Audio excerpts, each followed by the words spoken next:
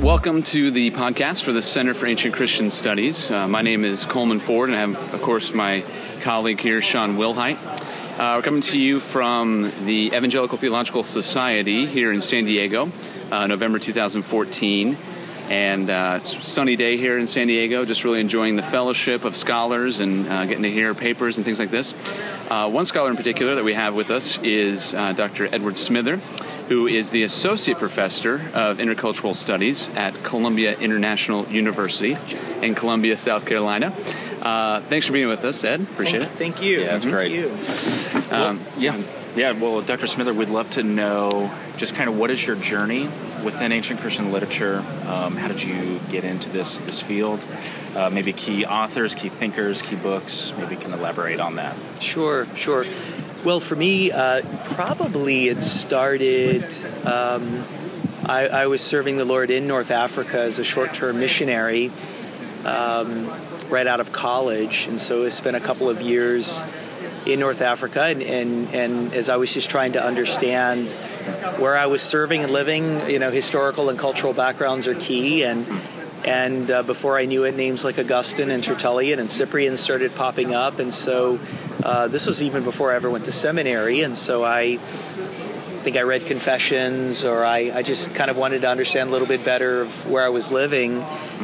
When I did go to seminary, I was able to do some independent reading seminars with a church history professor on Augustine and early African Christianity.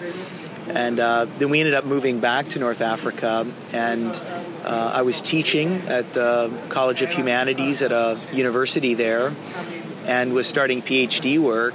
And when it came down to what I would do for my thesis at the University of Wales, I was really interested in looking at early African Christianity, and so was able to work alongside someone with specialty in that area, and ended up focusing my dissertation on Augustine and the formation of spiritual leaders in the early church. So it was kind of, I lived close to places like Carthage, and was just a few hours away from Hippo, or what's now Annaba, Algeria.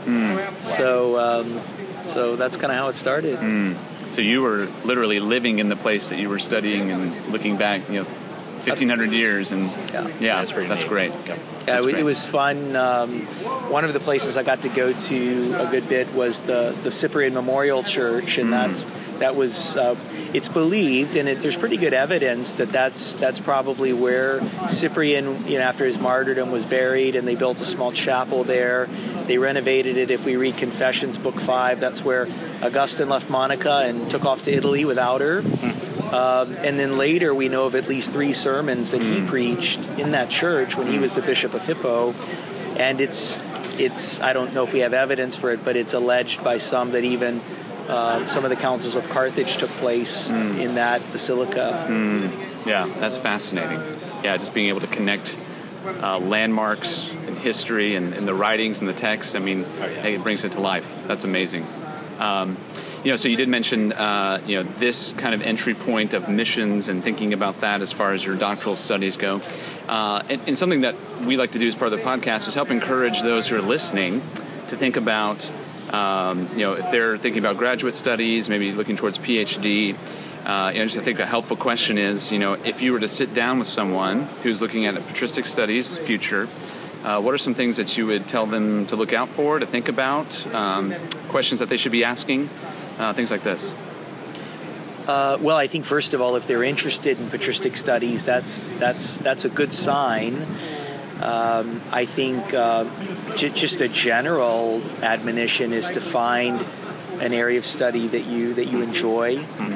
Graduate work is rigorous. Even doing something you love, it's arduous. It's there's a pretty high casualty rate in graduate school of people who don't, especially writing the dissertation. But I think that if you have a curiosity and a passion, and for me it's just our faith is a historic faith, and I see the fathers of the church as conversation partners and big brothers in the faith, big sisters in the faith who can be guides for us, and so just to try to get into their world. But I think Yeah, and then I think I would look around to try to find the best trained professors to guide you through that, who are in the trenches, who are continuing to study themselves, continuing to do research. And definitely, if you're married, talk to your wife about and count the cost. Oh, sure. Yeah. Right. And I had a couple of kids born while I was working on PhD studies, and just having the wisdom to know when to close your books and take some time off and just go play with your kids. That's it. That's great. That's wonderful. Well, thanks for that insight. And again, as part of this is that we want to encourage students who are thinking about this. And there's multiple paths, there's multiple entry points, and but I appreciate that kind of personal perspective, almost pastoral perspective, and counting the costs and things like this. So, just another quick question. What was your experience like working with your mentor professor in your doctoral studies? How did that person shape you? What are some things that you took away from that? Maybe some memories even, anecdotes, things like that? Well, I guess like a lot of people, I thought that he hated me at first because I couldn't write anything that made him happy, and my professor, Tom O'Loughlin, who's Irish, very kind. He would come to his office. He would make me coffee and sit down. But I know that the first chapter of my dissertation, I think went through 7 rewrites, and a couple of those were balled up, throw in the trash can, and start all over again. And I honestly didn't think I was going to get through the first year, and I thought he kind of hated me.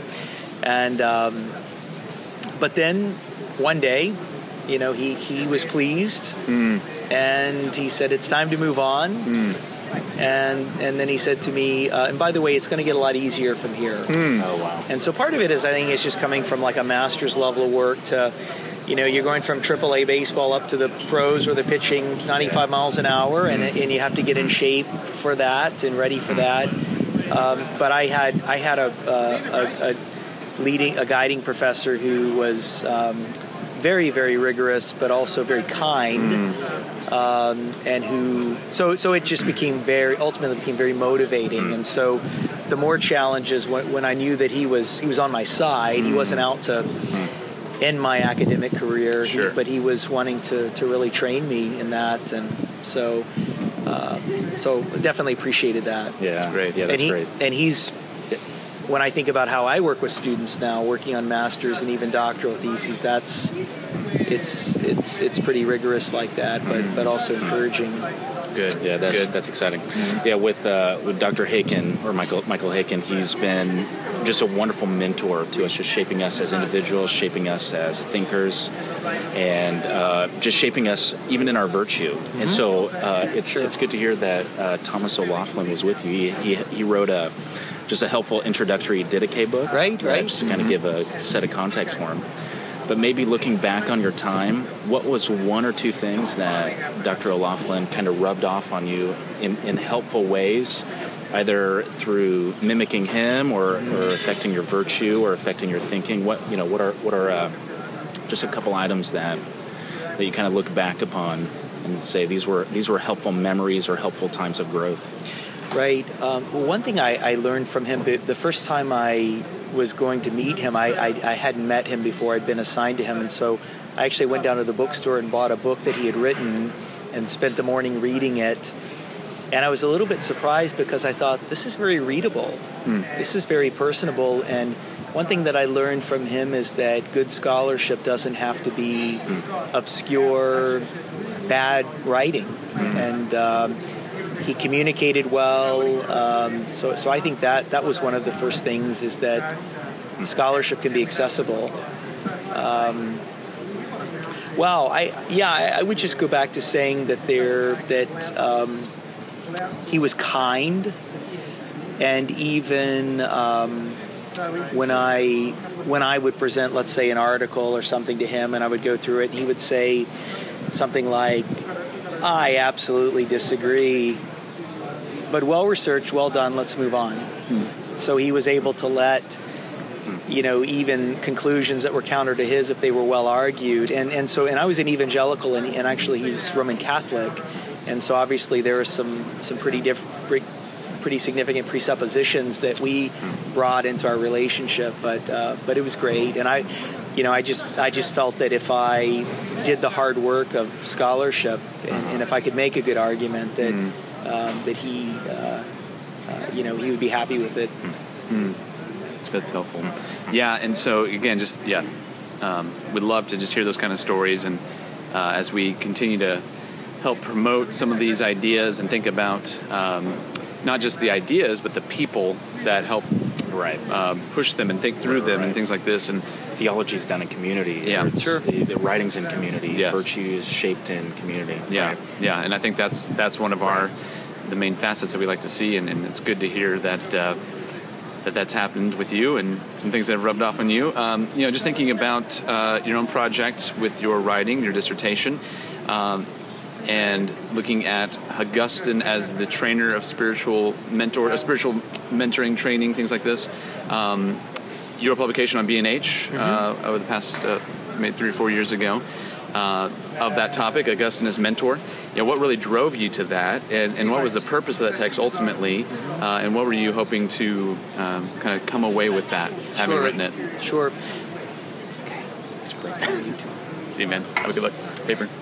That's a good question. For me, at the beginning of doctoral studies and in mine, I had to propose a topic to get approved, and so I was just reading the Augustine corpus and some secondary sources, and obviously you're looking for an original contribution to scholarship, and the more I read Augustine, I thought he's mentoring church leaders. The letters.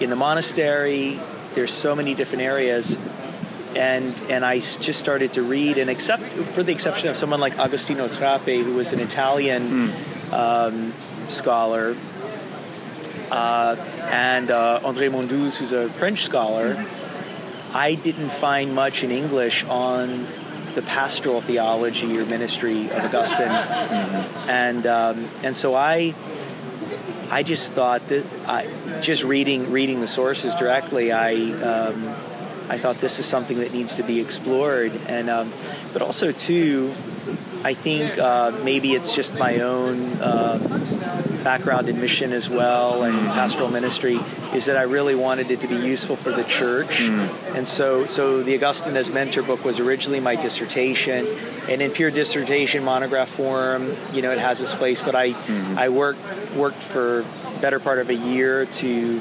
edit that into something that would be more accessible, that a pastor could read, that because I think that there are there's just some really good principles of community, of a concern for sound doctrine that we need to observe, and so really I was just my goal was really to be a tour guide for today's pastors and how mentoring and spiritual leadership happen, especially in North America is a very individualistic culture in many ways. Many pastors don't feel safe to share their struggles. They don't have anyone to talk to, and even just one of the principles that in Augustine and in early monasticism of a disciple seeking out a mentor. A lot of times we think today of, I want to challenge this guy to be discipled, and but the initiative actually in many cases came from the disciple. And so I wonder if a new pastor moving in, coming in here to San Diego or moving to Louisville, before he unpacked his boxes would look up and find an older pastor that he would say, "Hey, I'm new to this. Can you mentor me?" Augustine gives a good guide for that, and how a spiritual leader a shepherd can shepherd other shepherds.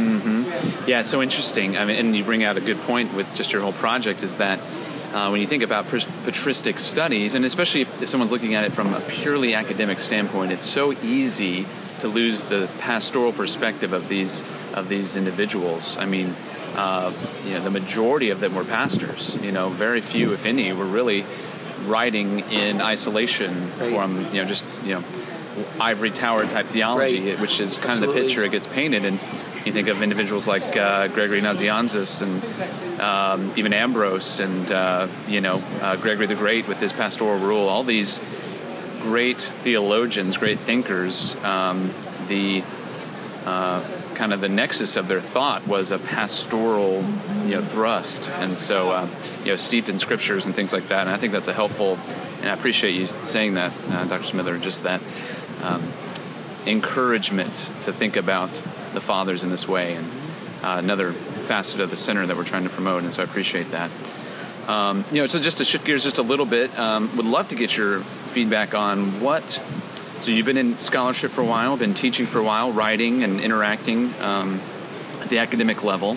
What are some areas that you feel like within evangelical scholarship, and maybe even broader just patristic scholarship, that are still areas of weakness, maybe areas that evangelicals can fill from our perspective? What are just some things that you've noticed, some trends that you noticed, and maybe some areas that still need some significant work? Sure. Well, that's a good question.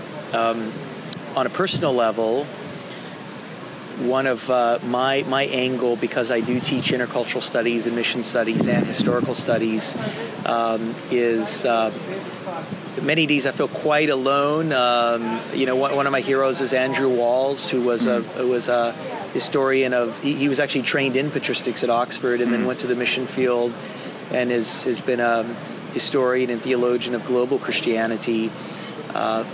There aren't many in the missiology world that are thinking historically, and there aren't that many in the general patristic world that are thinking missionally. And so part of it's my own personal passion, but I think as we seek to understand what is Christian mission today, there's just so much work to be done in understanding the mission in the early church. And so that was a project I worked on for the last few years, and a book was published with that title. I'm actually doing research right now on missionary monks and monasticism. So if we look at the expansion of the church really after the time from about the 5th century onward toward the Reformation, and we ask who's leading the way in terms of Christian mission in the world, they were monks. And we saw missionary monastic orders developed. And so as an evangelical, I think it's very underappreciated. We need to bring that out of the storehouse and put it on display, but also to learn from their issues. And obviously this past is a foreign country. We need to go there, and we need to explore and understand it on its own terms, and then ask ourselves how can that shape our memory better as we seek to be God's people today. So those are some personal things. I always want to put a plug in. A lot of patristic studies are done in the sources are Greek and Latin sources. I was just today on a panel with a guy who's done very good work in Syriac studies, and so I appreciate someone like a Philip Jenkins and Lost Histories of Christianity helping to bring to our mind the contribution of Eastern Christianity, and really how much farther the gospel went east than it ever went west. China was a lot farther away than Ireland, and in the 5th century, 6th century, we were seeing the gospel going very far east. So I think that there's a lot to be done in understanding the life of the church, the theology of the church, the mission of the church east of Antioch. That's wonderful, and I appreciate that perspective. And again, thinking from an evangelical perspective, obviously some things that have historically been a core facet is evangelism and missions and things like this, and being able to blend those two. And I think ultimately giving potential future scholars encouragement in that is that you don't have to divorce Great Commission ideals from dedicated high-level patristic studies, and I think as Christians that those things should go together, and I appreciate that perspective. So just to wrap things up, again, appreciate your perspective here, your voice in this whole conversation. Would just love to get just kind of a final understanding of some future projects you had. You mentioned it, some things that are forward that we can look forward to, and maybe any other works that you recommend, some of fellow scholars or other scholars, maybe from different confessions, things like this, that you could recommend to our listeners to check it out. Sure. Well, I'm going to be pretty occupied with missionary monks for probably the next couple of years, and and honestly, for me, most of my research grows out of partly what makes me curious, but also the needs of my students as I teach, especially the history of mission. That's number one in terms of my burdens. And so that's something working on. I'm going to be writing a short chapter on Augustine's preaching in a volume on the history of preaching, which I'm excited about that, mainly because that's going to be a homiletics text. And again, I think we just need to increase the capacity of our evangelical memory of the church, and I think that it ultimately will just increase our praise and our worship for what God has done, and humble us, because it's not all new and improved, and as we'd like to believe sometimes. And what was the other question? Maybe just any text that you recommend. Text, sure. Just colleagues or other folks that you keep an eye out for. Yeah, well, I was, the nice thing about coming to the Evangelical Theological Society is, honestly, when I come here, the first thing I think about are the books. Yeah.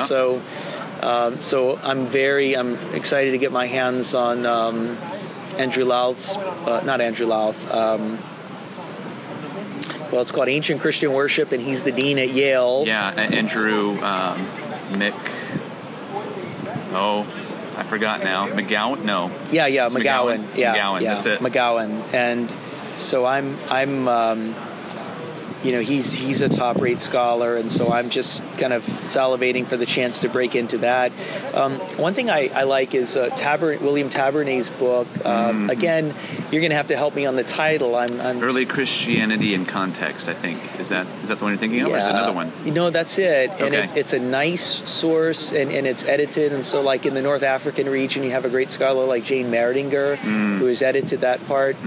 But I think just like we do biblical studies, context is so important. And I think we can misread patristic texts and fail to see the bigger picture, even of the mission of God in the church. And so context gives us some living color there. So I appreciate what Tabernet has done and helping to incorporate advancements in archaeology. So I'm I'm really looking forward to. I've gotten a hold of both of those, and looking forward to reading both of those. I would also Baker has a nice series. Stephen Hildebrand wrote a book on Basil of Caesarea that came out last year on this series, and I highly recommend that. And there's another work in that series on Vincent of Lorraine and Athanasius. They're more theological works, which is really, really good. Those are some things on my Christmas reading list. Wonderful. Yeah, and you've come here to hopefully pick those up and fulfill that. So that's great. Well, hey, again, Dr. Smith, thank you for joining us here and taking some time out of your ETS schedule. And as always, we look forward to the things that are going to be coming out from you, and just the scholarly activity that you have, and look forward to interacting with you in the future. Absolutely. Thank you. So again, this is the Center for Ancient Christian Studies podcast. Thanks for listening, and we'll see you next time.